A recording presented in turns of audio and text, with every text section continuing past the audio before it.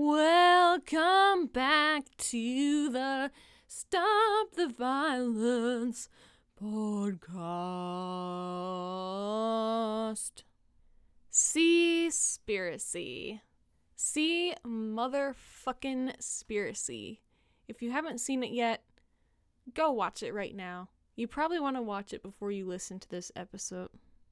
Now, whether you are a vegan, a non-vegan, or an anti-vegan, or a vegan activist, I definitely do invite you with welcoming open arms, I guess, to, well, maybe not arms because we got a social distance, but I open you with an open welcome gesture of open arms as you stand 6 feet away, whether you choose to receive said open arms or not. Because I just want to talk about Seaspiracy. I want to go through the facts that Seaspiracy presented, or at least some of them, because, I can't do all of them. It's a 90-minute, I think, film. And then I also want to go over some of the criticism of Seaspiracy, and I think that, we're all capable of coming together and having a civil conversation. So let's do it.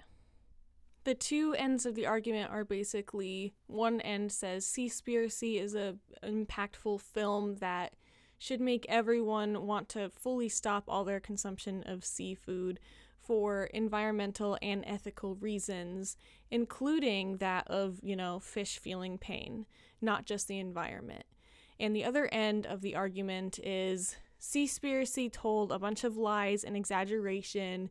They made their interviewed people look really bad, and they did more harm than good, and they didn't recognize the fact that some fishing is sustainable and that consumers can choose to go for that if they want to.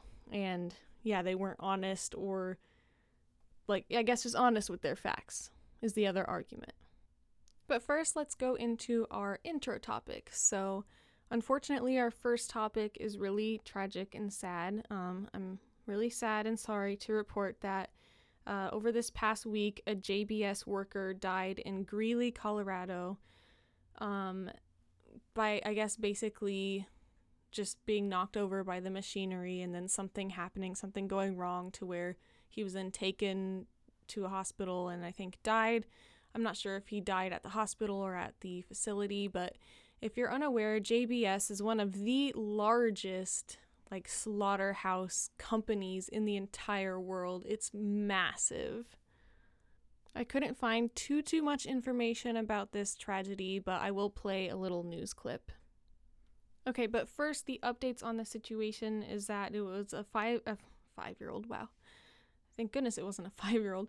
A 55-year-old worker dies after an accident at JBS plant in Greeley. A spokesman for the union that represented the man said they would be conducting their own investigation into the incident. We are deeply saddened, and our thoughts and prayers are with our team member, his family, co-workers, and friends, a JBS spokesperson said. That just reminds me a lot of what people say after shootings. It doesn't really mean much, are you going to make changes? What are you going to do about it, honestly, besides just send thoughts and prayers? So I'm looking at a 9 News article, which is a local news for Colorado where I'm from. So it's a little nostalgic, but anyway, it says, according to the Greeley Fire Department, firefighters were called to the facility on North 6th Avenue for a report of a party who had fallen. A party who had fallen? Just say a person. So weird. I swear the wording of things is sometimes so weird. They arrived to find that Jonathan Durst, 55, had fallen and had been extricated by coworkers who then moved him into a safe location for treatment. I feel like it's kind of interesting how they just say fallen. Why did he fall? What caused him to fall? People don't usually randomly fall on the ground and die. And they're not being honest about the fact that there's probably some extremely terrifying machinery that knocked him down. And that sucks. And the other interesting thing about this article is it says that the union is conducting their own investigation into the incident. What does that mean? What does that, exactly mean? Because to me, that seems like it would mean we're kind of hiding what really happened and, everyone hush up about it and don't worry about it. That's what it kind of means to me. If you're unaware, human rights violations are a huge thing in so many industries of animal agriculture, as well as fishing, as you will hear later on. So if you want to check out my episode, I did a lot of research into it. It's called Paying for Animal Products Equals Paying for Human Rights Violations. It talks about how dangerous of a job slaughter work is, how people are always losing limbs and people are dying, and it's like on one of the top most dangerous jobs. Interesting enough, I think the most dangerous job is actually fishing and like going on boats into the ocean and fishing, which we'll get to in this episode. But there's a lot of ways in which slaughter workers are exploited. For example, many of them are minorities, many of them are immigrants, and they have their immigration status used and threatened against them whenever they mess up, which even includes like taking bathroom breaks, something as simple as that. It's threatened against them, and they're expected to keep going even when they have injuries, and it's all behind closed doors. And the Human Rights Watch actually which is not a vegan organization at all, it's a human rights organization, like lists slaughter workers or slaughter work, as, a huge like human rights violation. It's on their list. Okay, and so here's the very short news clip about this. New tonight, a worker at the JBS meatpacking plant in Greeley dies in what appears to be a tragic accident. The union representing the worker says it appears that worker drowned after machinery knocked the worker unconscious. The coroner will release the worker's official cause of death. Okay, so, and I'm always critical of the media. Like, I don't just take everything that the news says as truth, but it is worth noting that they say in this report that he was knocked over by machinery and drowned. I'm not exactly sure what it is he drowned in, because this is like a cattle slaughterhouse. And so I'm not like I know with pigs and with chickens, they send them in electric baths a lot of the times to get their fur off, and also to stun them in the case of chickens. And so I'm not like totally sure what he drowned in. But either way, I think it's clear that we all know he didn't just like walk along and slip on a banana peel. Like, this machinery is dangerous. It's supposed to be dangerous. It's supposed to commit mass slaughter all day, every day. And it doesn't know that you're not an animal. So it's just, I shouldn't have to explain this, but it's a really dangerous job. And it's funny because in this news clip, I watch it and it just shows like random clips of like outside of the building. And it's like, that's probably all that they would allow the news to show. They probably didn't even like allow them on the property. They probably parked on the side, because these places are extremely secretive and they are not just willing to like let visitors come in and see how things are. Like, they're hiding shit. But anyway, that's obviously a tragedy, and my heart goes out to the victim and the victim's family. And I hope that people who buy meat can keep stories like this in mind. If they don't have any heart to care about animals whatsoever, try and care about the humans that are involved in this a little bit. And you might say like, oh, well, there's other factories and outside of animal ag, and that's true. And you can also boycott those in a lot of ways by living a more minimalistic lifestyle, which I try and do and I try and promote. But you really can't tell me that other factories that don't have literal death killing machines are as dangerous as the ones that do. For those who don't know, I used to go to college at Colorado State University in Fort Collins, Colorado, which is very near Greeley. And I've never really been, that's not true, I have been to Greeley, but I remember driving through Greeley on my way from Denver up to Fort Collins, and the smell in Greeley was so awful, and I just never thought about it. Like, I knew it had to do with cows. I knew there was cows. I knew, like, oh, it's just like there's a lot of cows there. There's cow farms, so that's why. But I didn't, like, know that it was because there was slaughterhouses, and I didn't, like, think very deeply about why the smell was there, what the smell was, and the fact that it wasn't just manure, because, at the end of the day, manure is not as bad as the smell of freaking death. Like, manure is not gonna permeate everything around it for miles and miles. That's all I'm gonna say.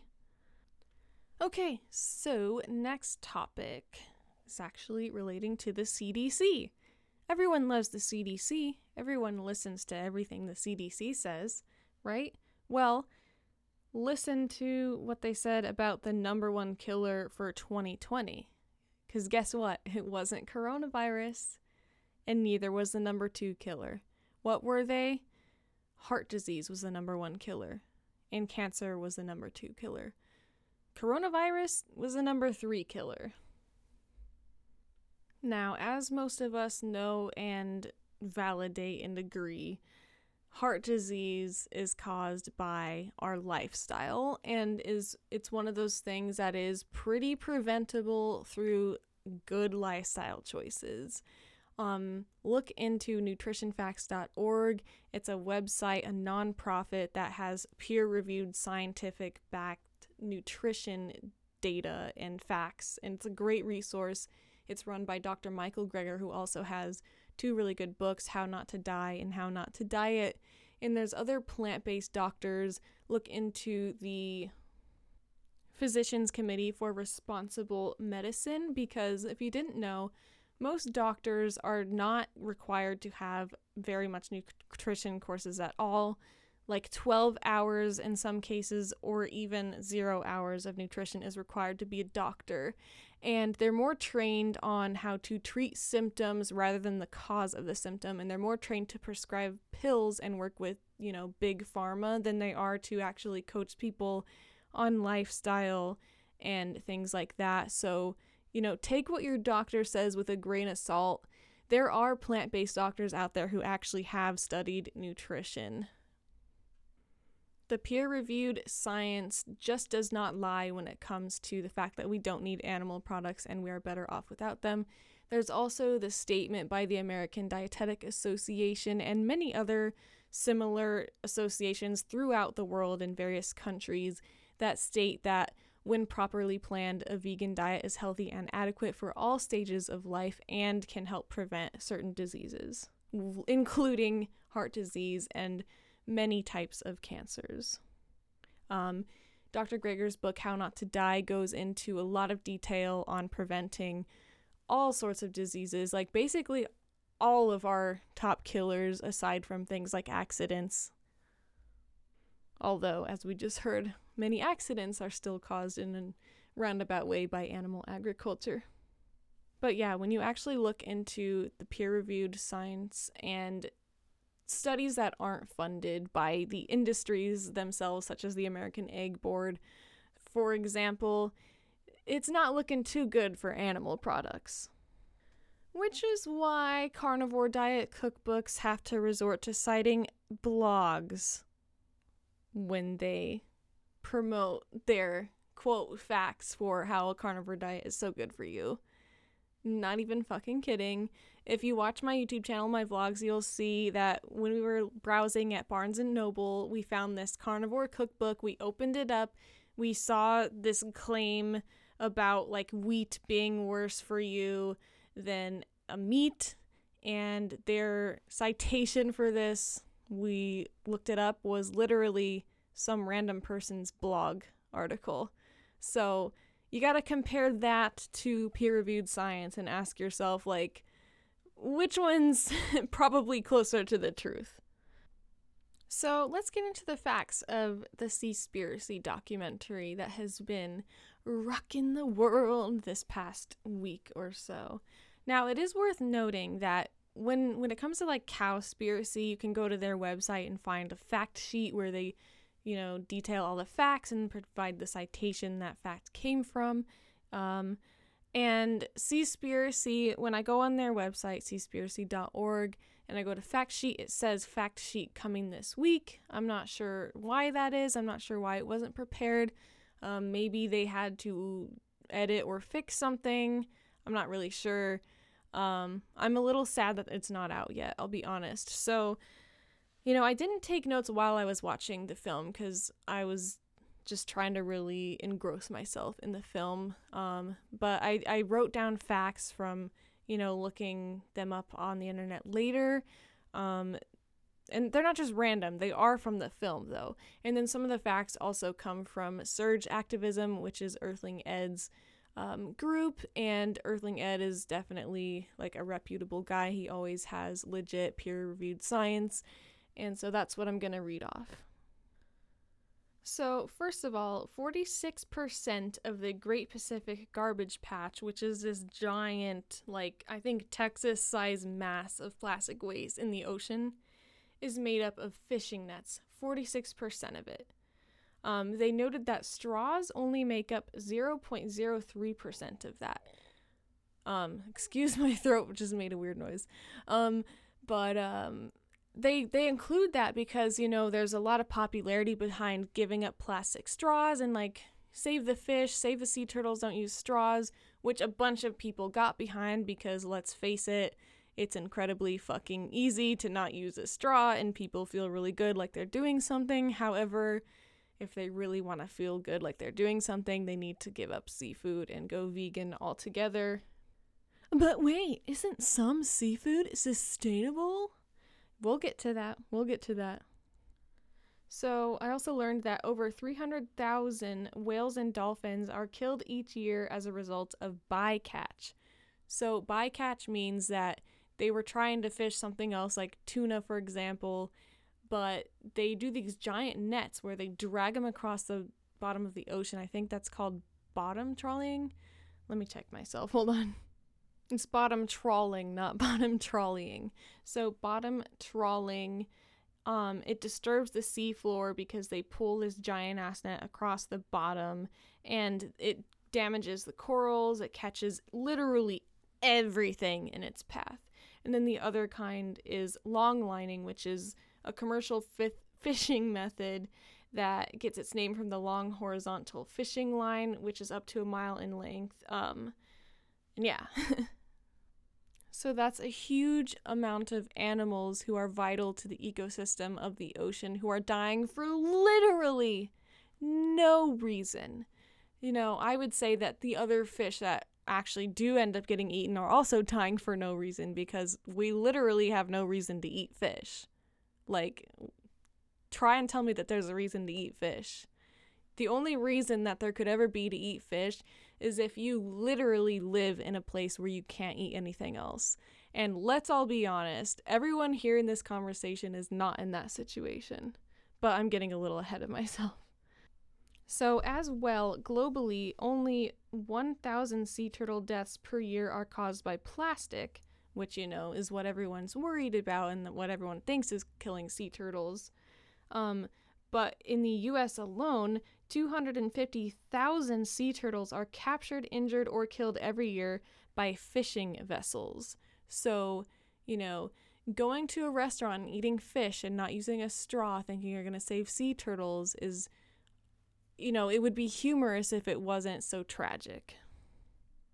So this type of fishing, and I think they're referring to bottom trawling, is more harmful than oil spills. The fishing industry of the Gulf of Mexico destroys more animals in one day than the Deepwater Horizon oil spill did in months. Isn't that fucking crazy? Do you remember when, the BP oil spill happened and, everyone boycotted BP because they were killing animals and harming the ocean?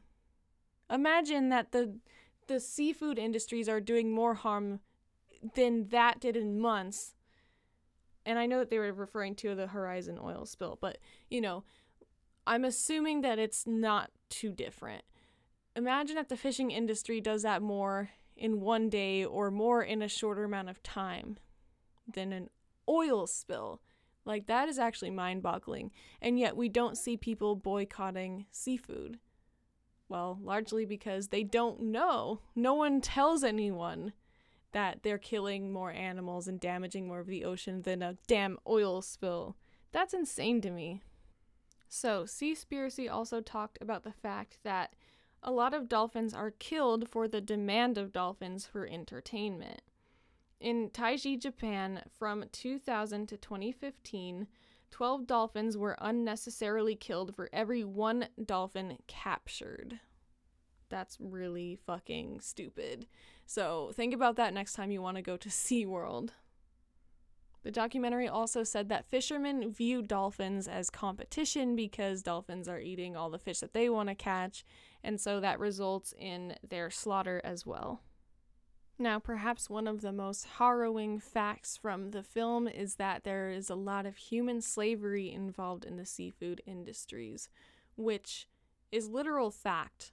You know, we'll get to, the other people at the end of this, but they don't even try and refute this fact. It's a fact. So, are you really gonna risk paying for literal human slavery by buying seafood? Are you really that selfish? Please watch Seaspiracy. I wish I could play a clip, but I can't find any on the internet.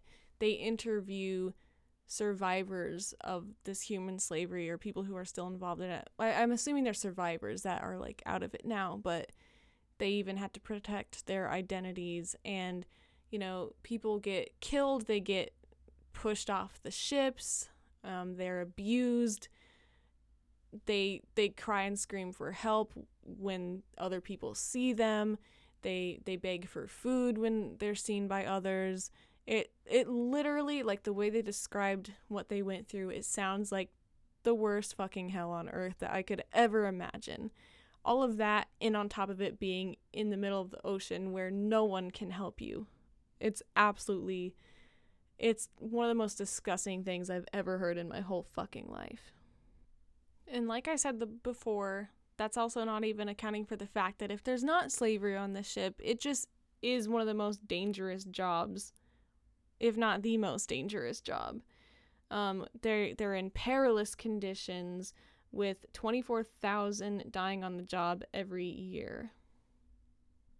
And I just double checked. According to Google, it is the second most dangerous job behind logging.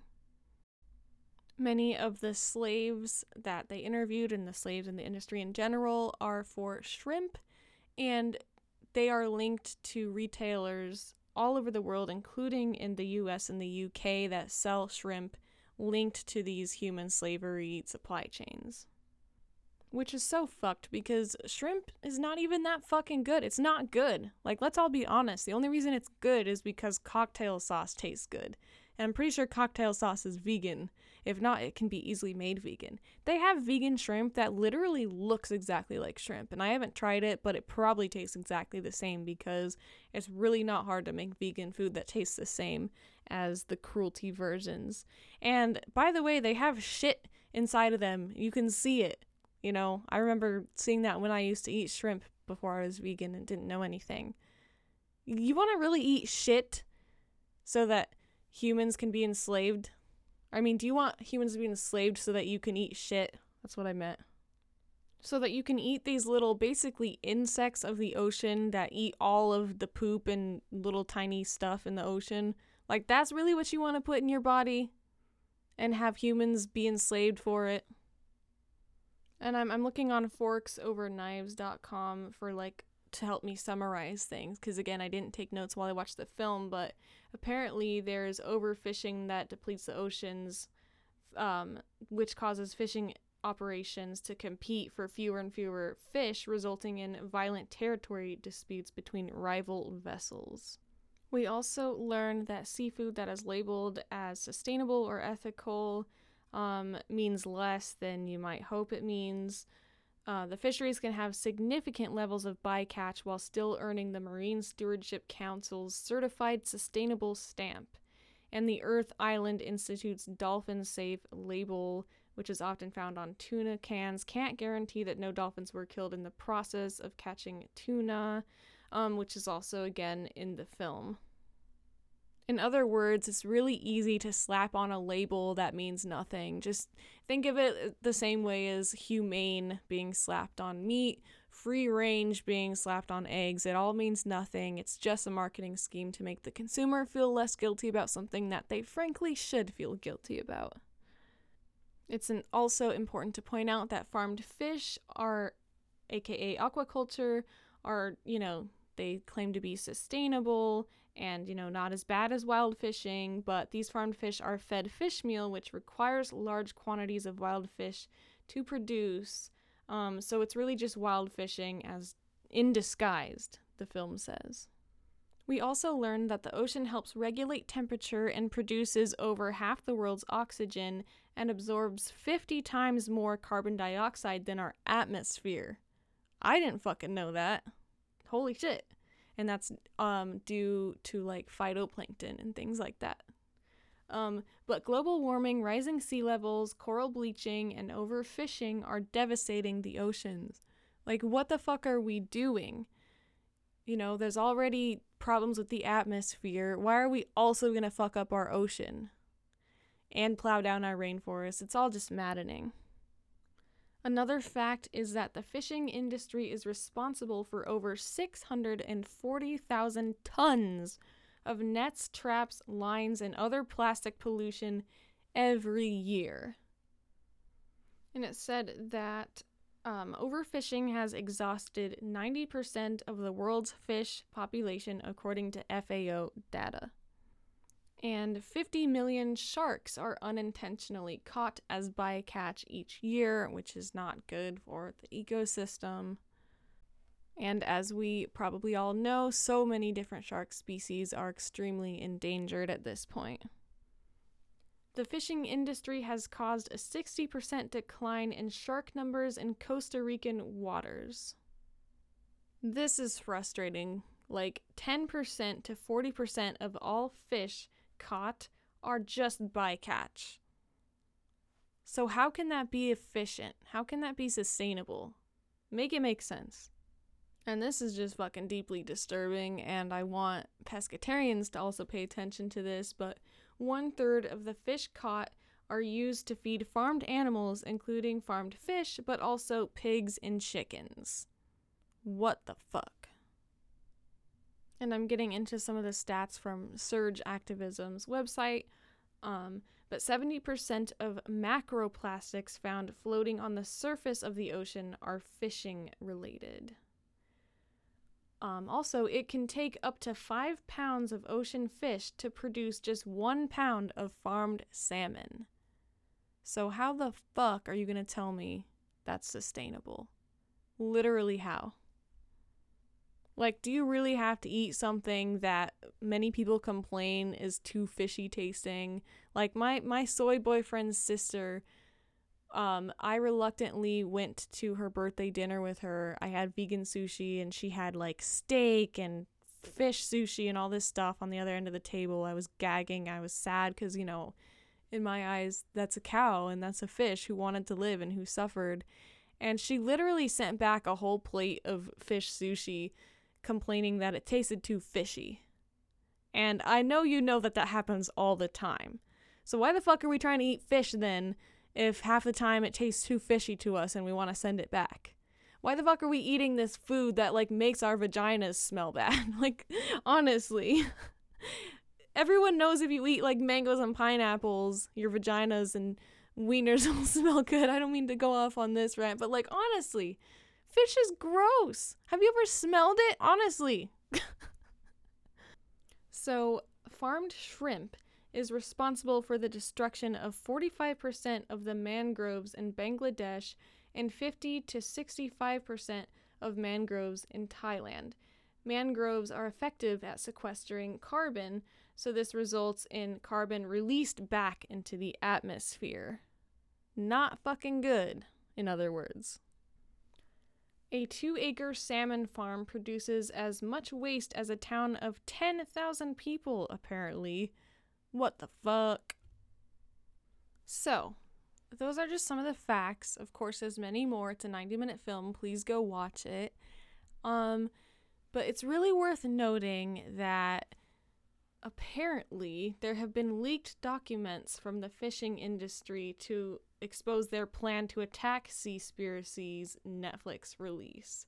This is according to Plant-Based News and Mike the Vegan, who I consider both of them reputable sources who, cite peer-reviewed science and are legit. So I guess it was a leaked member alert by the largest fishing industry organization in the US. And it pretty much shows that they're scared of the documentary release. And this member alert went out before the documentary was even out. So that's very important to keep in mind. And these leaked documents said that the media strategy will be to combat inaccuracies and highlight Netflix's lack of oversight when it comes to the presentation of the facts. But this was before the film came out. So how do they even know what facts are being said before the film even came out? That just goes to show that they're not really concerned with truth or reality or facts. They're just concerned with how their industry is being made to look. Really pathetic. Which is going to tie in nicely to, the criticism that I'm going to go over in just a minute. But first, a couple more things from the Mike the Vegan's video about slavery in the industry. He did note that a lot of the rebuttals are like, but the seafood industry creates jobs. And he does note that that's exactly what the fossil fuel industry's argument is like, it creates jobs. And he noted that jobs does not equal ethical. So this is absolutely mind-blowing, and I'm not even really sure if I'm fully able to comprehend this, but there is a study that says that's called Seeing Slavery in Seafood Supply Chains.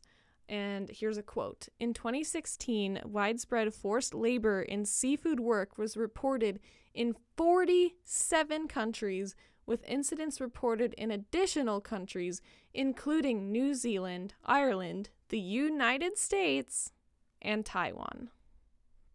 And according to Supply Chain Dive, the fishing industry accounts for 11% of the global enslaved population.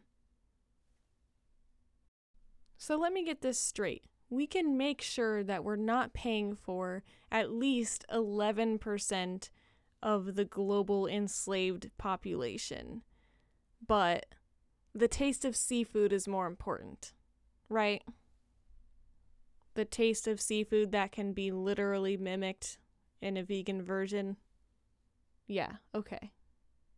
So the National Fisheries Institute, which put out this, message to its members, there are slaves that are beaten and killed that are tracked to stores such as Walmart, and Walmart is a National Fisheries Institute member.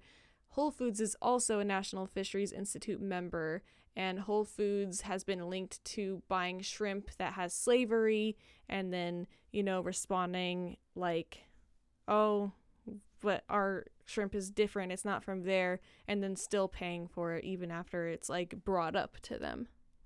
Two more facts that I learned from the Mike the Vegan video are that Bumblebee Foods buys from the slave labor tuna, and also there's a quote that says, modern slavery is endemic in the fishing industry where the tuna supply chain is remote, complex, and opaque. So basically when it comes to tuna fishing, it's really fucking hard to regulate and witness and see the fact that there's human slavery. It's really easy for them to hide. Think about it. They're in the middle of the ocean, whatever. And all of these facts are not even getting into the fish feel pain argument. You can't even argue against that because it's just the truth. They have a brain and a central nervous system. What else do you want? They suffer, and you really can't argue at the end of the day with the ethics as far as the animals suffering with any animal, including fish. And the two women actually on this podcast I'm going to address here, both don't even make any attempt to argue the ethics and to argue against the fact that fish feel pain. So in all reality, that should be the end of the discussion. Everything else, this whole notion that maybe some seafood is technically sustainable and technically doesn't pollute if you find some fisherman and become friends with him and watch the whole process, which no one's gonna fucking do that. No one's gonna do that. But, in this nice world of yours that you think people are gonna do that, even if they do, and it doesn't damage the ocean, and it is sustainable, and it doesn't pollute, and it doesn't kill other bycatch of animals that we happen to think have value to live because they're cuter, such as dolphins. It doesn't fucking matter, because the fish that perfect, nice, wholesome fisherman catches still suffer and feel pain, and we still don't need to eat that fish's body for any reason at all. And I would love to hear the two women on this podcast try and argue with me about the ethics and about the fact that we just don't need to do it. We just don't need to eat seafood. So how about let's just fucking not eat seafood? Let's actually care about something more than our selfish gluttony. A concept. So I typed Seaspiracy into Spotify, and the first podcast that came up at the time of me typing it was titled Seaspiracy and Sustainable Fisheries with Emily D'Souza, and the podcast is titled Intertidal Talks, and it's hosted by a marine biologist. I listened to another podcast of somebody who didn't like Seaspiracy, and I looked around for the arguments against Seaspiracy, and unsurprisingly, as the document I discussed a moment ago said, the plan of attack they're going with is that Netflix didn't handle the facts correctly and stuff like that. And we're going to get to that, what facts they, supposedly didn't handle correctly. But at the end of the day, even if all the facts in Seaspiracy about human slavery, about the plastic, about the pollution, about the nets, about the bycatch, etc., even if, none of that was true. Let's just hypothetically say every fact in Seaspiracy was false except for, fish do feel pain, because no one can refute that. It doesn't really fucking matter, because it is time that we stop valuing some lives more than other lives and just massively committing genocide and mass slaughter on a group of animals because they're not cute to us and because we like the taste of them and for no other reason. Like, that really should be the end of the discussion. Try some empathy. Try asking yourself, why don't I stab a hook into a dog's mouth and drag them into a lake? Like, why is that not right? Why would that not be a fun Sunday activity? Ask yourself, would you want to be suffocated and have a hook stabbed through your mouth?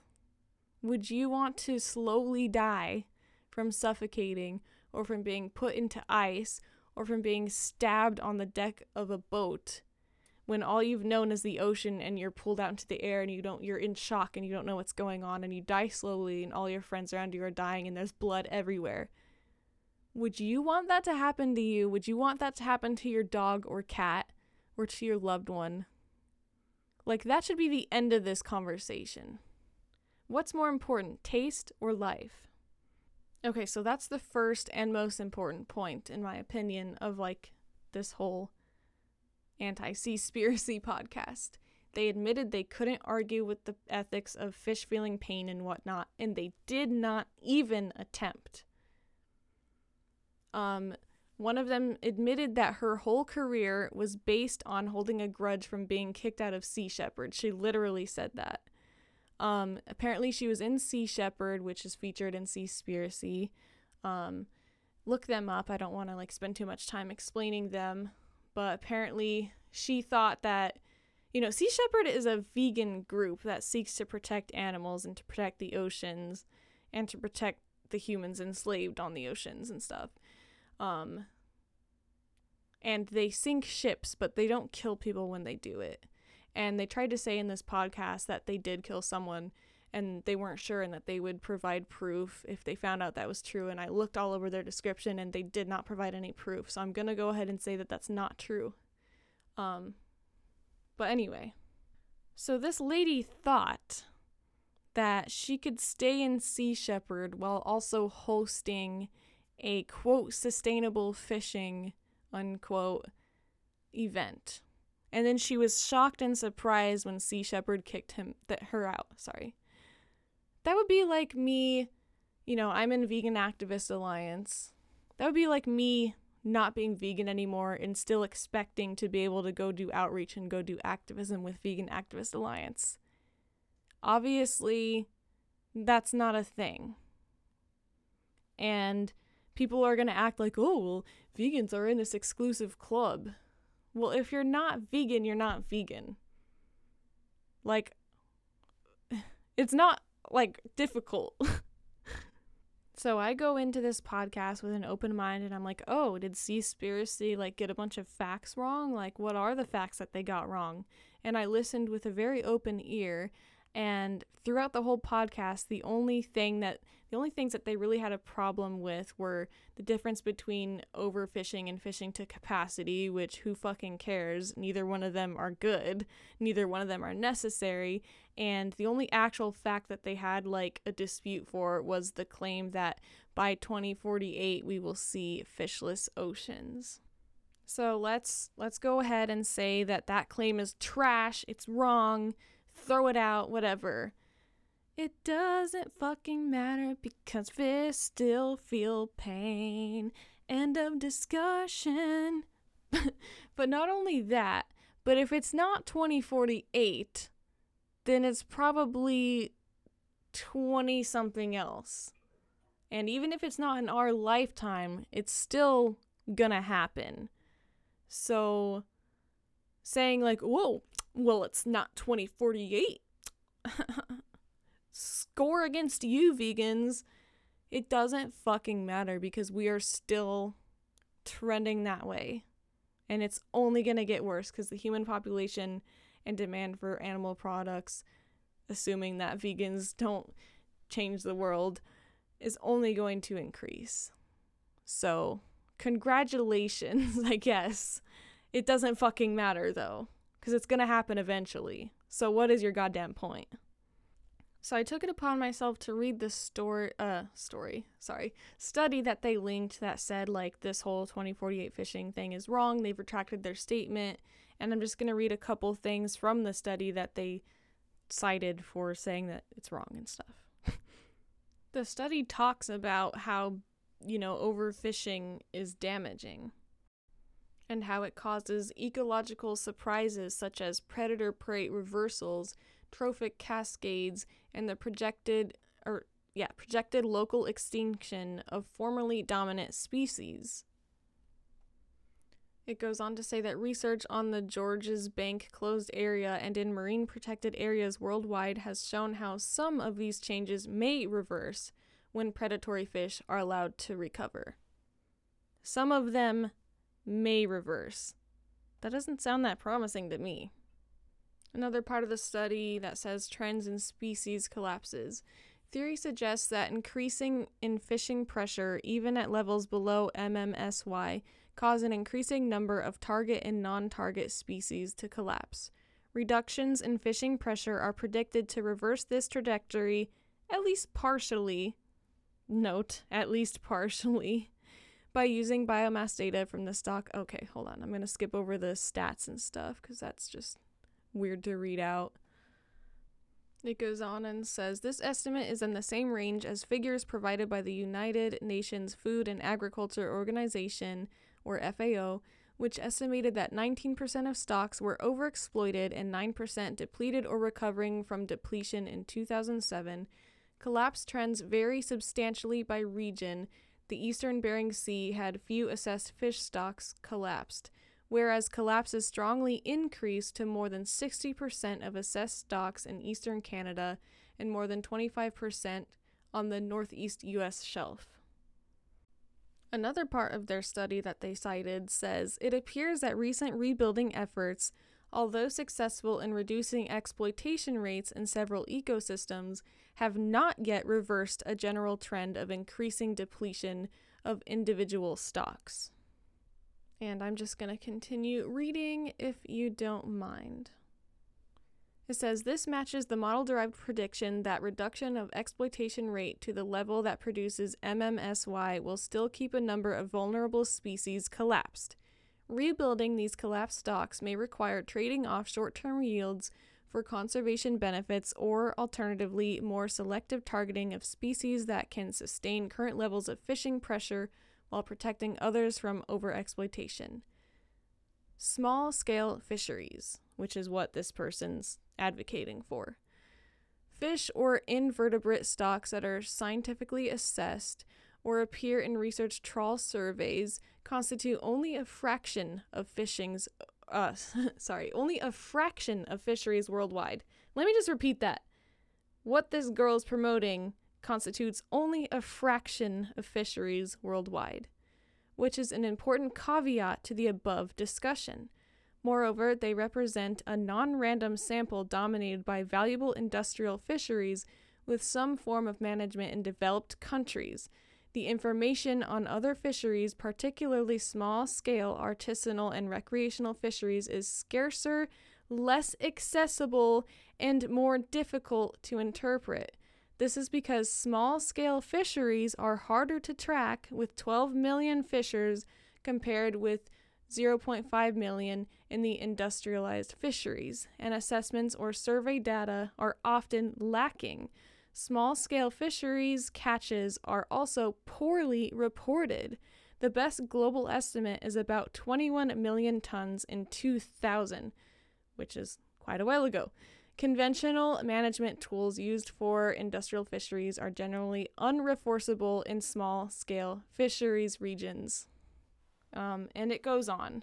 Read the study yourself. This is what she put forward as proving that the 2048 claim is wrong. And it's still not looking very good. Unless I'm like not understanding it correctly, it sounds like it's not looking very good for them. It kind of goes on to talk about how we can encourage some fisheries to be more sustainable with economic incentives. But it also says, we emphasize that the feasibility and value of different management tools depends heavily on local characteristics of the fisheries ecosystem and governance system. For example, the most important element of small-scale fisheries success has been community-based management, in which local communities develop context-dependent solutions for matching exploitation rates to the productivity of local resources. A combination of diverse tools such as catch restrictions, gear modifications, and closed areas is typically required to meet both fisheries and conservation objectives. To me, when I read that just sounds like a lot of work. That sounds like a lot of rules and a lot of oversight that's required. It just seems like to me it would be easier to just ditch fishing. I don't know. Am I ignorant? I don't know. Like, is it really realistic to expect, like, all these fisheries to do all these things and follow all these rules? I don't think it is. It also says that most rebuilding efforts only begin after there is drastic and undeniable evidence of overexploitation. The inherent uncertainty in fisheries, however, requires that agencies act before it comes to that stage.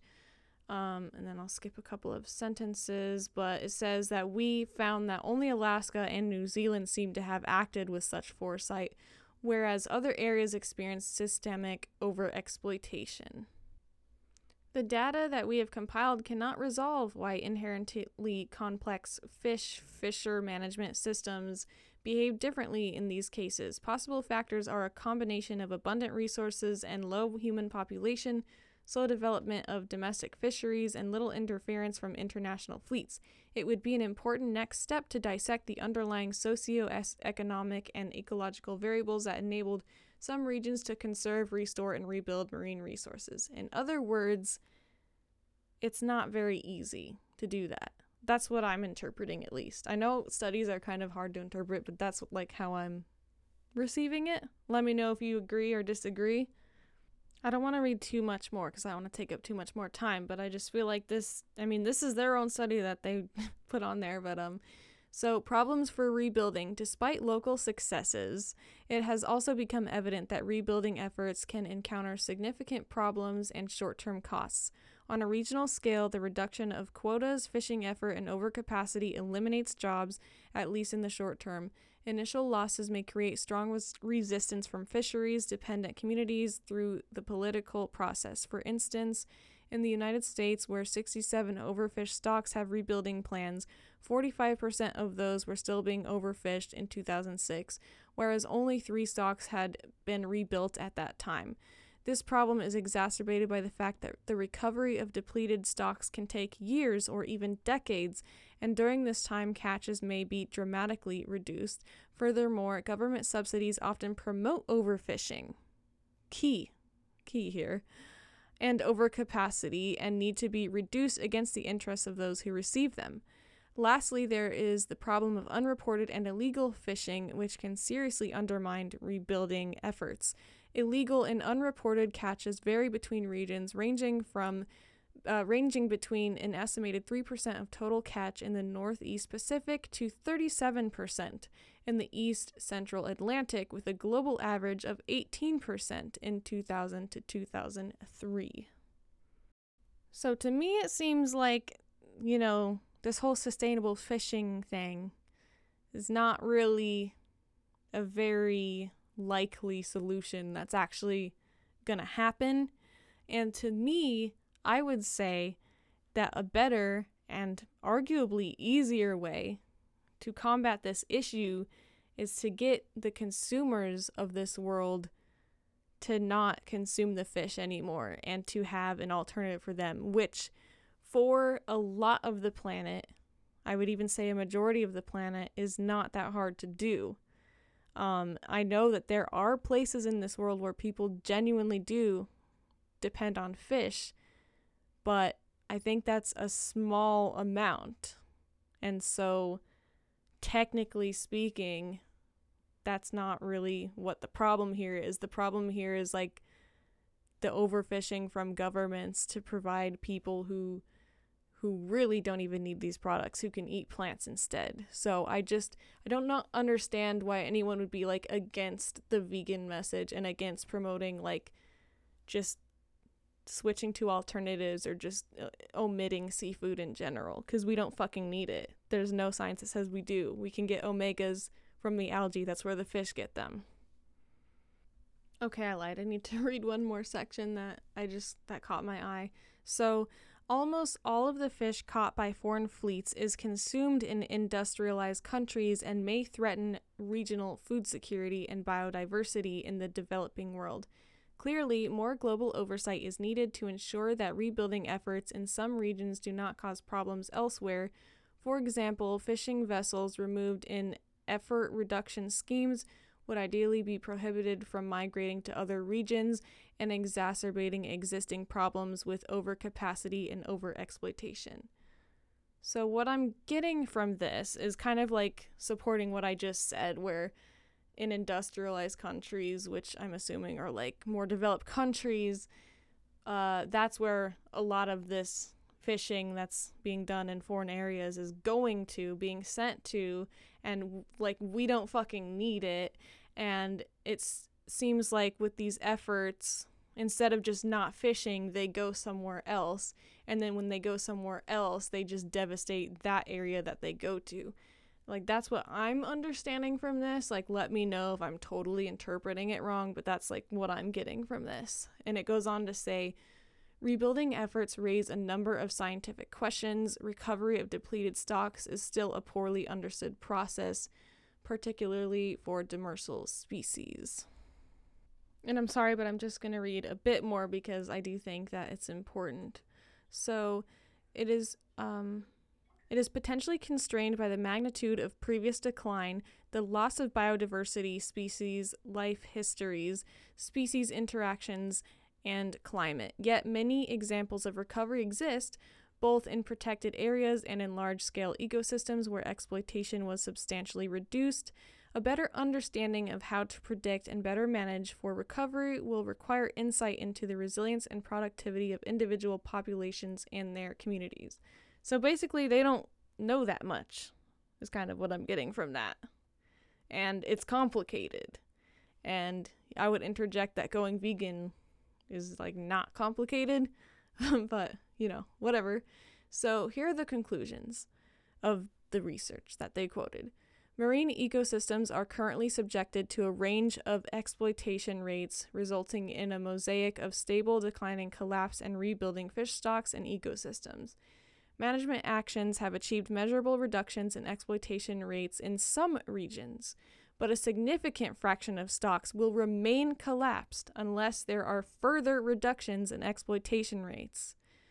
Unfortunately, effective controls on exploitation rates are still lacking in vast areas of the ocean, including those beyond national jurisdiction. Ecosystems examined in this paper account for less than a quarter of world fisheries area and catch, and lightly to moderately fished and rebuilding ecosystems comprise less than half of those. They may best be interpreted as large-scale restoration experiments that demonstrate opportunities for successfully rebuilding marine resources elsewhere.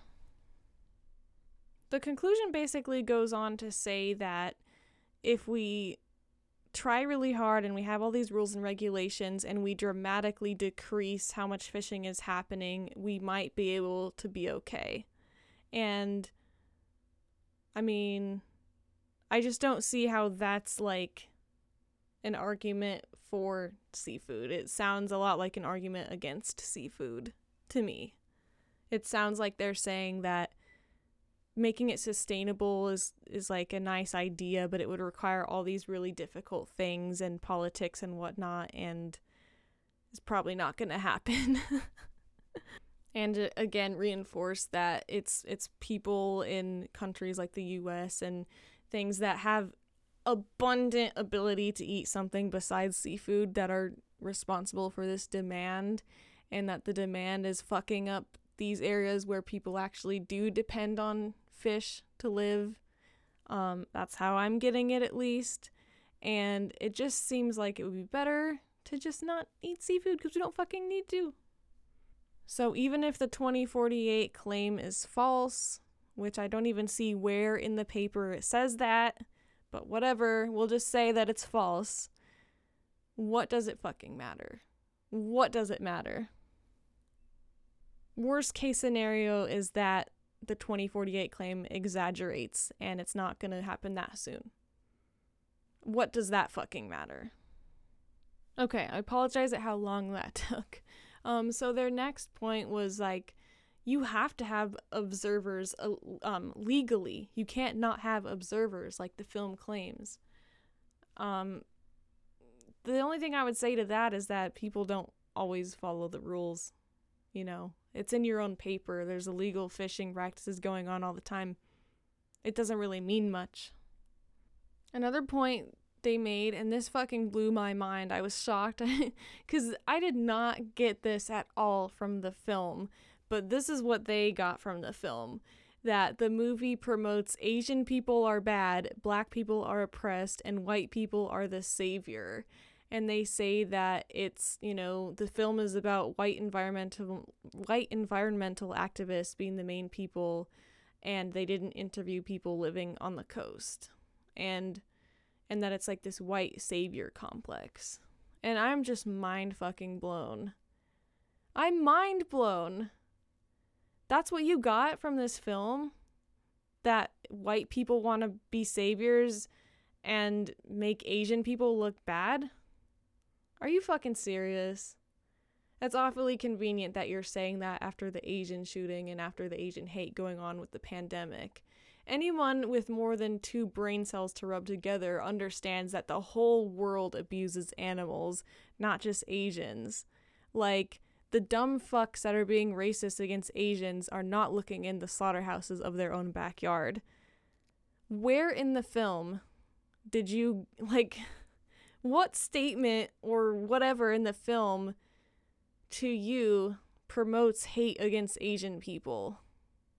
Because when I watch the film, if anything, I think it just promotes disgust with humanity as a whole.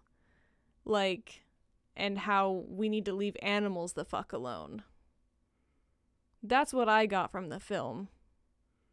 Like, do you want people to not document the killing of the whales and stuff just because the people doing it happen to be Asian and we don't want to come off as anti-Asian? Are you for real? Come on. And please riddle me this. Did the film say white people need to stop eating seafood, but everyone else can still eat seafood? Did the film say that? No? Okay. I didn't fucking think so. The film said everyone needs to not eat seafood, and everyone should be vegan. It didn't say only white people should be vegan. What the fuck would be the point of that? This film is made by animal rights activists, not just environmental activists. The goal is to help animals, which I don't know why you hate animals so much that your whole career is about killing animals, but that's another discussion. I just don't understand how you're pulling this. Oh my god, it's just one of the tactics, because you can't argue with the ethics, you can't argue with the facts.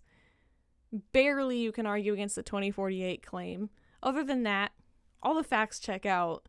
So you're gonna go with that it's racist against Asians. Really? Oh fucking K. Oh fucking K. This documentary is trying to help human slave victims, many of which who are Asian, but it's racist against Asians. Oh fucking K. Another point that the podcast people said was they're talking about the jobs. Like I mentioned this before, so I don't have to say too much, but basically their argument is that employment makes it okay,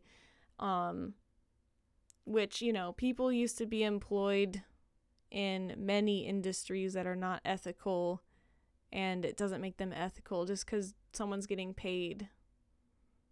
Like, you know, just because industries are getting paid off of the backs of human slavery doesn't mean it's ethical, just because it's a job. Like, if someone was killing a farm of dogs that people do care about because they happen to be more cute to them, that doesn't make it ethical because it's a job, you know? Doing sex trafficking of humans is a job, but that doesn't mean it's ethical. So this whole, like, just because it's a job, it does not mean it's ethical. Moving onward. They really tried to make it all about white people in this podcast, which is just, I don't even know. Like, the fact that that's what, whatever. And also, you know, that people get high quality protein, you know, from seafood and from, quote, sustainable fisheries that they say are okay. That's the same exact argument people use for eating meat. Like, you can get your protein from plants. End of discussion. It's not necessary. How do you morally justify the mass murder? Please, like, send me a voice memo explaining how you're morally justifying the mass murder when it's not necessary. They even tried to use this level 1 anti-vegan argument. They said something about they use every part of the animal when they were talking about beluga whales. Are you serious? So if a serial killer uses every part of the human, does that make it ethical? Come on. That's level 1 shit. Come on. Their other point was that they edited interviews. Well, of course they edited interviews. Every documentary edits interviews. They only use the important clips. Like, what do you want? You know, what do you want? And then another point they said was, it's not Plastic Coalition's job to do everything, so don't yell at them. Like, first of all, no one yelled at them. They just wanted to ask questions. Okay? You know, stop trying to act like the filmmakers are trying to get rid of Plastic Coalition. All they want them to do is add fishing to what they do. Just, like, put it on their, like, it's not even, it takes 5 seconds just to put on their website, avoid seafood because fishing accounts for 46% of the plastic waste in the Pacific, whatever it's called, mass. Like, that takes 5 seconds to type that sentence and post it on their website. Why can't they do that? And who's yelling at them? If they're a group that cares about plastic pollution in the ocean, why Literally, why would they have a problem doing that? Literally, why wouldn't they be interested in this topic and want to incorporate it into what they do with a very simple action of just putting it on their website? I don't understand the problem. And then the next one of the problems that they had about the film was, OMG, they're filming out of permit. You should be like other films and talk about it without filming it, because you're only doing that for shock value and self-gratification. They're creating a narrative and being shady. Oops, sorry. What? Because I'm pretty sure the people that are trying to hide the truth and not let people in to film what's happening are the ones being shady, but I don't know. Again, legality does not equal morality. Like, if someone's, like, killing someone inside their house and you need to trespass onto their property in order to try and save that person, are you going to be like, well, the law says no trespassing, and just, like, not save the person? I mean, really? Of all the crimes being discussed in this film, you're worried about not having a filming permit? Really? Okay. What narrative are they creating when they're literally filming what's happening before your eyes? Like, what narrative? It boggles my mind when you take the documentary Dominion, where they left cameras in animal agriculture industries, slaughterhouses, dairy farms, whatever, and then they say that vegans are creating a narrative. Like, please enlighten me on how literally filming what's literally happening is a narrative. Okay. They do admit on the podcast that Sea Shepherd is effective. So there you go. I want to throw that in there. They also use livelihood and food security as an argument. And, you know, the definition of veganism is to be, you know, to not exploit and kill animals and be cruel to them as far as possible and practicable. So by definition, if you live in a far off place and you literally don't have any other choice but to eat fish, you can still be vegan by the definition. But that just doesn't apply to most of us, especially the ones that are talking about Seaspiracy and watching Seaspiracy. And again, like, you know, livelihood, people used to have livelihoods of owning human slaves in plantations in the US. That doesn't mean it's ethical, once again. And then they try to make an argument for the health benefits of seafood. They say, like, oh, health benefits of seafood, but without, like, providing any citation for that. We already discussed earlier in this episode that we don't need animal products, and I provided resources for you on that. And then they also say sustainable seafood doesn't have any plastics. It's only a concern if you're, like, eating a massive shark. I mean, as I read in your own paper, there's no guarantee of that.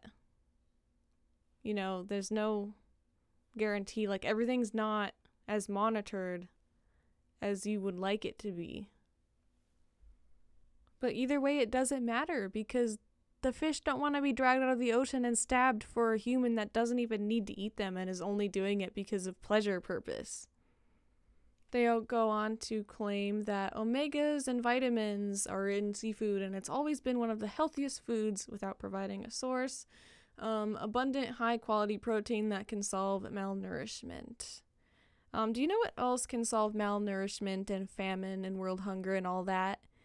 If the world went vegan, and if we stopped growing crops to feed to animals so that gluttonous, selfish people could kill them, including fish, that would help famine and malnourishment on this planet a lot more than continuing to fish and continuing to worsen the problem. So next up, they said that they cried, or one of them at least cried during the graphic part, which is where they were stabbing the whales and dolphins and stuff. I have to wonder to myself, are they crying because whales and dolphins are cute? Do they also cry when the fish are stabbed in the scenes of Dominion and stuff, when they actually show the slaughter of tuna? Or do they only cry with the whales and dolphins? Let me know. And then They said that they should bring up the heavy pollution of the whales and sharks, and shocked that they weren't bringing it up, but surprised and happy. You're surprised and happy that they didn't bring up another issue about the pollution of the whales and sharks. Why are you happy? Why are you happy? That's incredibly weird to me. It's almost like you're trying to hide the faults of your industry. Very interesting to like openly admit that you're happy that they didn't mention that. Very interesting.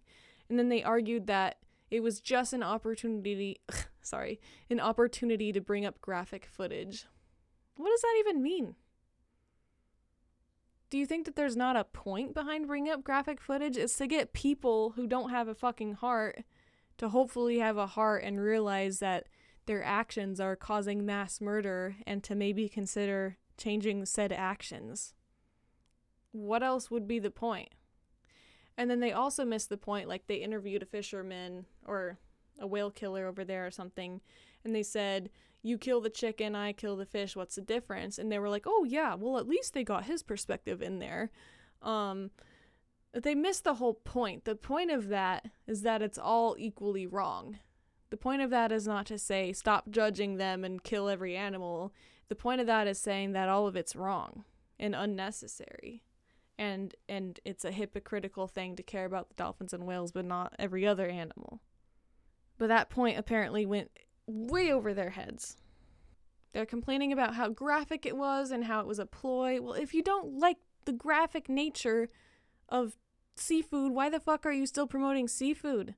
Do you think that the same graphic footage is not also applicable to your, quote, sustainable fishing? Or is it just because those fish aren't as cute as whales and dolphins? Really ridiculous, honestly. And then they go on to make the point that for fishing observers, it's a hard job, and sometimes they're women, and they didn't show that they're women in the film. And I'm just sitting there like, what is your actual point? What is your point? And they talked about how like women are on boats all alone with all these men and how that can be dangerous. And it's like, okay, what is your point? Because that sounds like a vegan argument to me. That sounds like a reason not to pay for this shit if you ask me. But okay. And then one of them said, this film has an animal activist approach I don't resonate with. Of course you don't resonate with it. You left Sea Shepherd because your taste of fish was more important than the life of fish. So of course you don't resonate with being kind to animals. Of course you don't. Then again, they made the point that the industry employs a lot of people and they didn't talk about socioeconomics. The point of the film was to talk about ethics, not employment and socioeconomics. I mean, when Blockbuster ceased to exist because society progressed past, VHS tapes, excuse me, there wasn't mass protest of like, what about the jobs? No, the people just got different jobs. That's what you're supposed to do when society progresses and your industry is not a thing anymore. It sucks, it's hard, but there are vegan groups who are willing to help people transition out of these industries because vegans actually fucking care, I'm sure more than you do, about the struggles of farmers and fishermen and whatever who will have to make this major life transition. There's advocacy programs like at Rowdy Girl Sanctuary. They have a rancher advocacy program that helps ranchers transition out of cattle ranching and into like plant-based, say, oat milk industry instead. Like, we're thinking about these things too.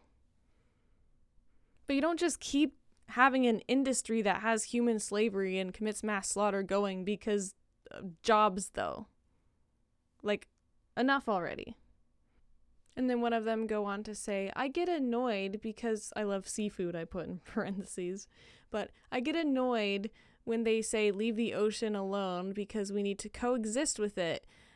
Some people need it to survive and humans can intervene to help nature's issues. And then I put in parentheses that they caused in the first place.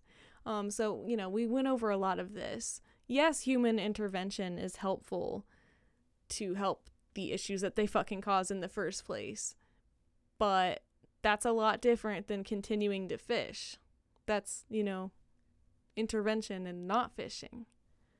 And you only get annoyed when they say leave the ocean alone because you have an extreme attachment to eating seafood to where your whole career and identity is intertwined with eating seafood.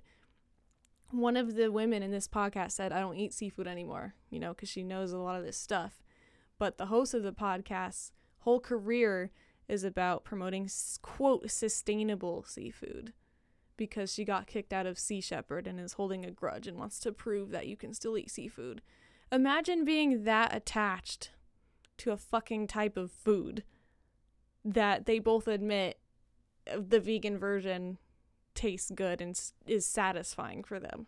Imagine being a marine biologist and claiming to care about the ocean and about fish while promoting something that destroys it.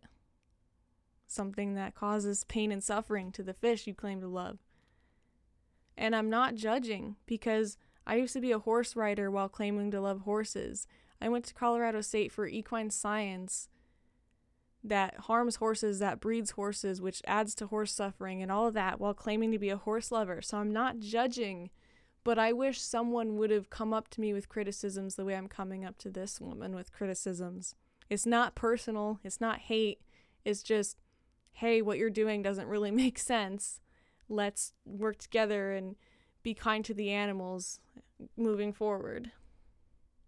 And they say, we rely on these resources, so let's coexist in a sustainable way. No, the fuck we don't. Like, let the people on this world who actually do rely on these resources, and let everyone else go vegan. Come on, we don't fucking need these resources. Stop lying. Stop lying. And then they go on and they're like, I'm worried about how it will affect small-scale fishermen and sustainable fishers, and OMG, the comments online and how this is going to hurt them, and OMG, I know fishermen and it's their identity, and it is sustainable.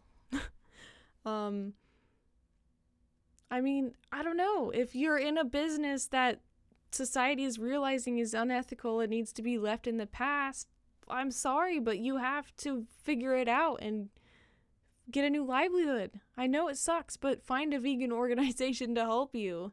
Like, there are people who are willing to help you. It's just, sorry, that's kind of how life is. I get it. My identity used to be intertwined with being a horse rider, a horse trainer. I thought horses were my passion. I thought horses were my life. I couldn't imagine life without them, blah, blah, blah.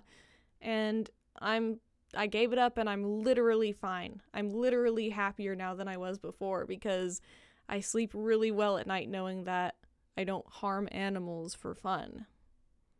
If you want to talk about harmful comments online, you should read some of the comments that vegans get. I get told to go kill myself. I get told I'm a worthless piece of shit. I get told, I should be punched. I should be shot. That I get threats that people are going to kill me, that they're going to hurt me. So, whatever. And then they go on to say that we have to retrain seafood restaurants on how to respond to questions. Because people are going to ask seafood restaurants questions about, the facts that they hear in Seaspiracy and stuff. And the restaurants are like, oh no, what do we do? And so that these people are saying, we need to retrain the seafood restaurants on how to respond to these questions. It's interesting that you have to train them on how to respond, and that they can't just respond with the truth. Interesting. But anyway, and respond to the questions based on fisherman answers. Like, they get a fisherman in there. They're saying they need to get fishermen into these restaurants to train these people on how to answer the questions based on how the fisherman would answer them. So based on how the person making money and benefiting from this industry would answer them, because that's definitely not going to be biased. Okay. Telling the truth is also another route, but whatever. Can't really do that, because your fucking whole industry will collapse if you do that, right? And then they go on to make this point that fishermen are proud of what they do, and that's awesome. They're feeding the world. They love it. It's dangerous. They say how dangerous it is, but basically they're like, oh well. They say they risk their lives because they love it. They love the ocean and they want to bring high quality protein to people. Okay, well, if they love the ocean, they should leave it the fuck alone and do something else related to the ocean that doesn't involve raping and pillaging it. And if they want to bring high quality protein to people, they should start bringing people like spirulina and plant-based protein that actually is high quality, that doesn't cause our number one killers: heart disease, type 2 diabetes, cancers, lung diseases, brain disease, etc. Come on. So as I already said, one of them admits they don't eat seafood anymore, and they at one point, quote, tried to go vegan, end quote, but fumbled because mom put shrimp in a meal, and, you know, she's gonna still eat it, right? Because ethics go out the window if you don't want to upset mom, right? And she admits vegan sushi filled her craving, but she would never tell people that fish is bad and just to do it local. You can get fish off the boat, and I think that's great. It can be sustainable if you choose. There are well-managed fish farms. Let's just find a new net that isn't as impactful when discarded, or don't discard them at all. They just want people to go vegan instead of talk about, quote, other solutions. How the fuck are these solutions? You said it's classic anti-vegan nonsense. Local means nothing to the animal having their throat slit. Local often means nothing in general. The distance, the proximity in which you live compared to where the exploitation is happening doesn't mean anything except for maybe saving some gas and transporting the item, and that's literally it. It can be sustainable if you choose. Well, according to your own paper, that's not really very true or very realistic. There are well-managed fishing farms. Okay, these fish in the fishing farms eat other fish, so please explain that.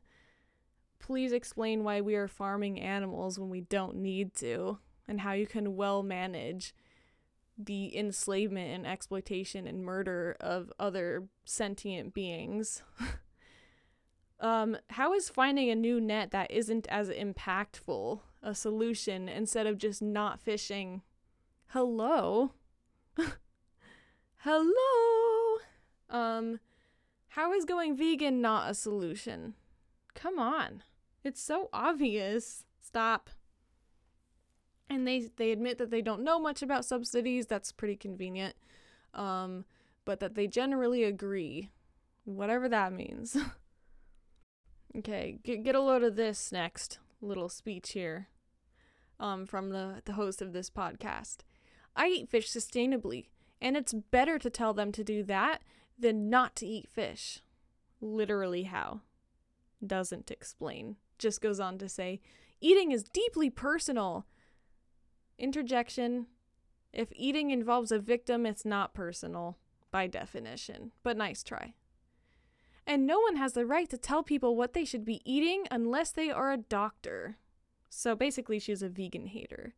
But as I discussed before, a vast majority of doctors don't take nutrition courses. So that's not even good advice. Vegans force people. Literally how? You're the one forcing a knife across a fish's throat and forcing destruction onto the ocean. Us telling the truth is not forcing shit. We're not holding a gun to people at the supermarket saying don't buy fish, buy the tofu instead. Literally stop. You can eat seafood and save the oceans at the same time. This is literally why I do it with what I do. My best advice is get to know your local fishermen if you live somewhere coastal.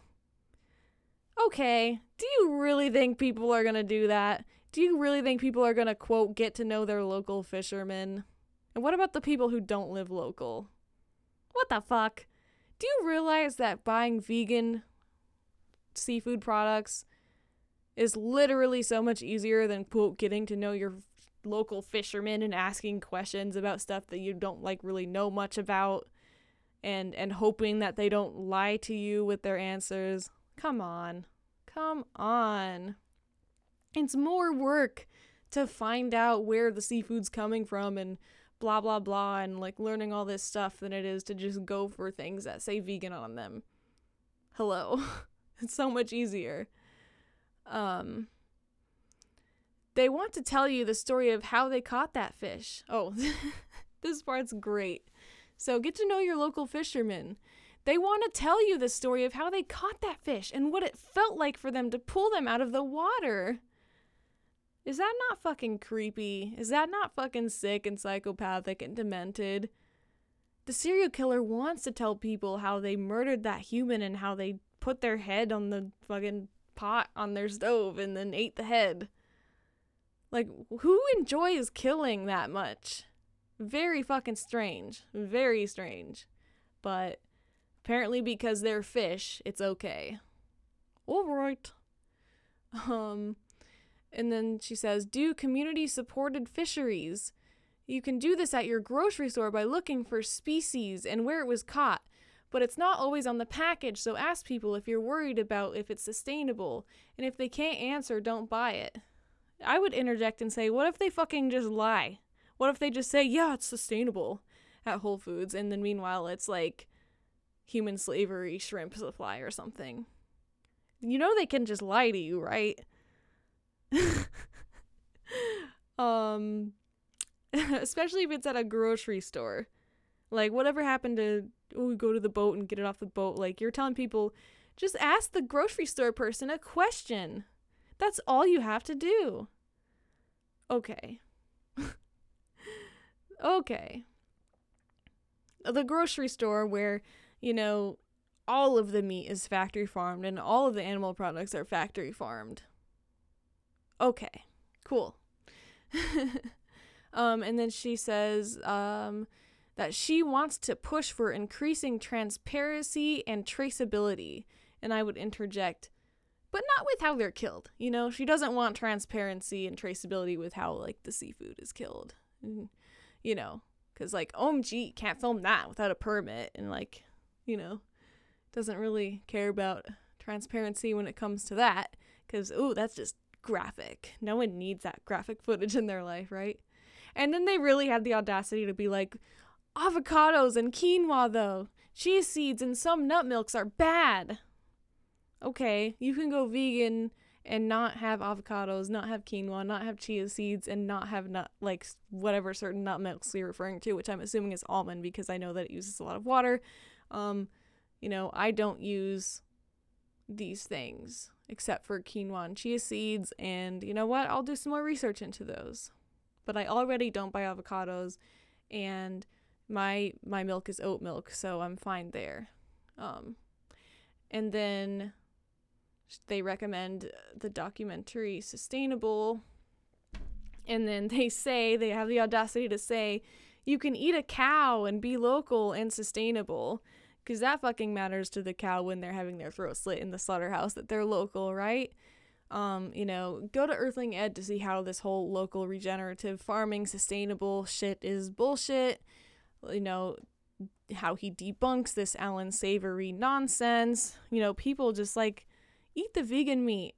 Get over it and just eat the vegan meat. Stop trying to make up these fairy tales about how you can still murder and do something that's patently bad for, I don't know if patently is the right word, but just obviously bad for the environment is still okay to do. Like, no, stop. And then my favorite point that they made, one of my favorites, being vegan is a privilege. Not everyone can do it, and that doesn't make them bad. I would say that not being vegan because you've been told lies and you don't know the truth definitely doesn't make you a bad person. But I would say that when you know this much about what goes down and you still choose not to be vegan, that really does call your character into question and your level of empathy and all of that. That really calls it into question. That's all I'm gonna say. And they said that the documentary would be more productive if they were, quote, solutions focused. They were solutions focused. They presented the 3 solutions at the end with the call to action for, like, the person watching to be to not eat seafood. It's easy not to eat seafood. There's alternatives that taste the same. It's a lot easier to do that than to go through this whole process of asking where your seafood comes from, which they said it would be more productive if the documentary told viewers to do that. Bullshit.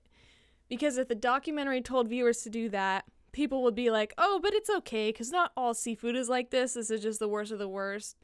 And then they're just going to continue buying the same shit they always bought before. And maybe they'll ask their seafood guy one time, and it'll be really awkward, and they either won't have an answer, or they'll give them some bullshit lie, and then they'll just carry on with their life.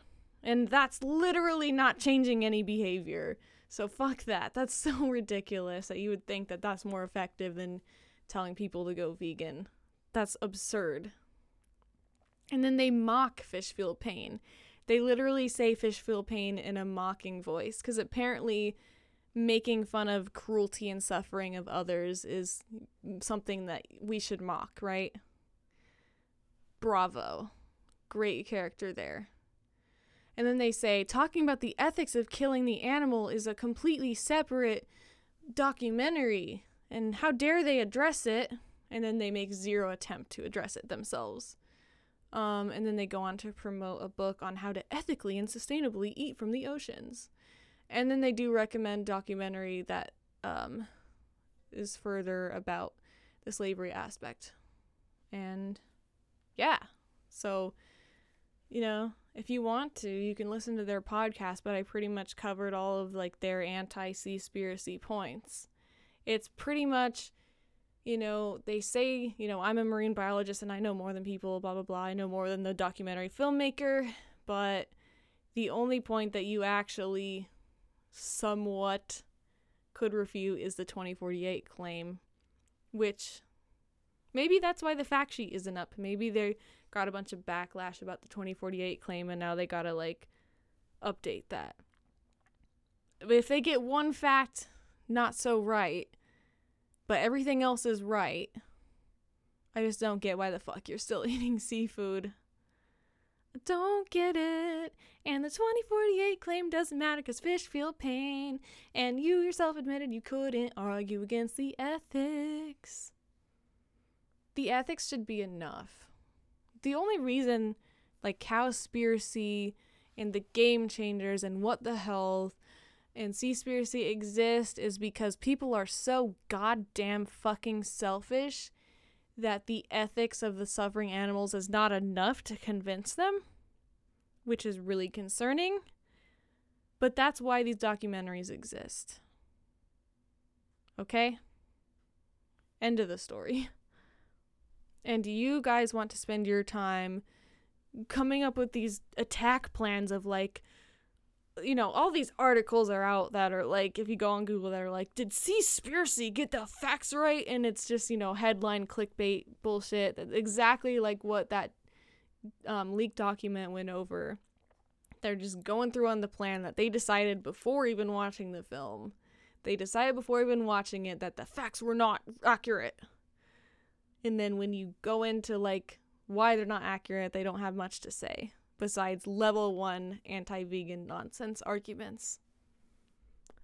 But yeah, so that's pretty much all I have to say about these rebuttals. And if I find any, like, other rebuttals that are different in the future, or any problems with Seaspiracy, or any things that actually are disproven in Seaspiracy, then I will bring them up in future episodes. So definitely, wherever you're listening to the Stop the Violence podcast, I love you and thank you.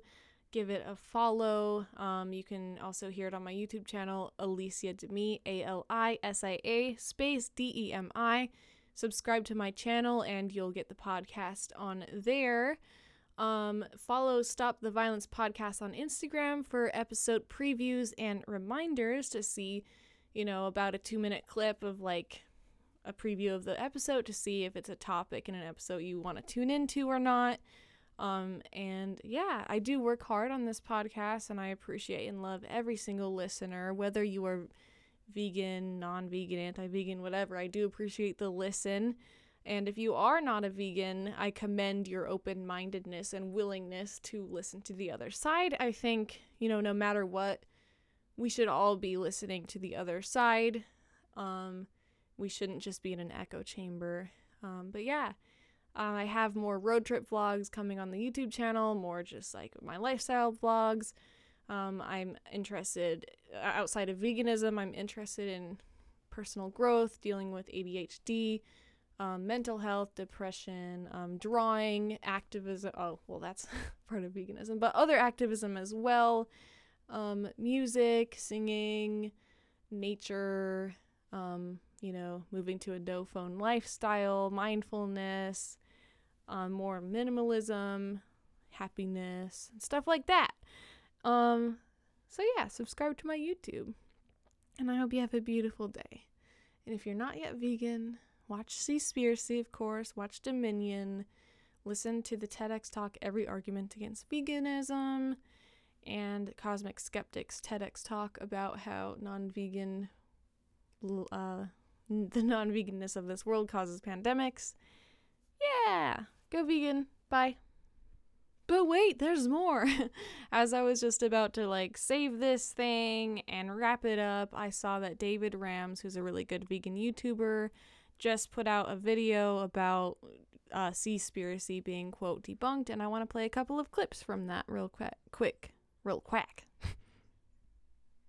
Seaspiracy is a major new documentary on Netflix that is blowing the roof off the seafood industry and the fishing industries, exposing the shit out of them. It'll blow your mind, so if you haven't watched it already, watch it. The seafood industry is not happy about this documentary. Let's take a look at their attempt to debunk it. Firstly, they were so mad about this documentary, they tried to debunk it before anyone had even seen it. There was a leaked document that revealed their strategy, which included sending letters to Netflix claiming that the documentary was dishonest and unacceptable, and accusing it of promoting propaganda over facts. No one had seen the documentary at this point, so how they knew that is, I don't know, it's magic. They even contacted restaurants and retailers in the seafood business, giving them friendly talking points to help them debate. Imagine being that desperate. What did their representatives have to say after watching the full 2-hour documentary? Let's take a look. There is little concern Seaspiracy will be mistaken for anything but a vegan indoctrination movie. A vegan indoctrination movie. Immediately on the defensive. I wonder why. Maybe it's because your entire industry just got exposed to the world for the violent, disgusting industry that it is, and now everyone knows you're abusing animals for nothing but profit. The film begins. Yeah, it's almost as if the lady on this podcast that I addressed was part of the email receipt group of this game plan, because she literally said the same thing about giving these restaurants talking points on how to answer questions. It's so bad.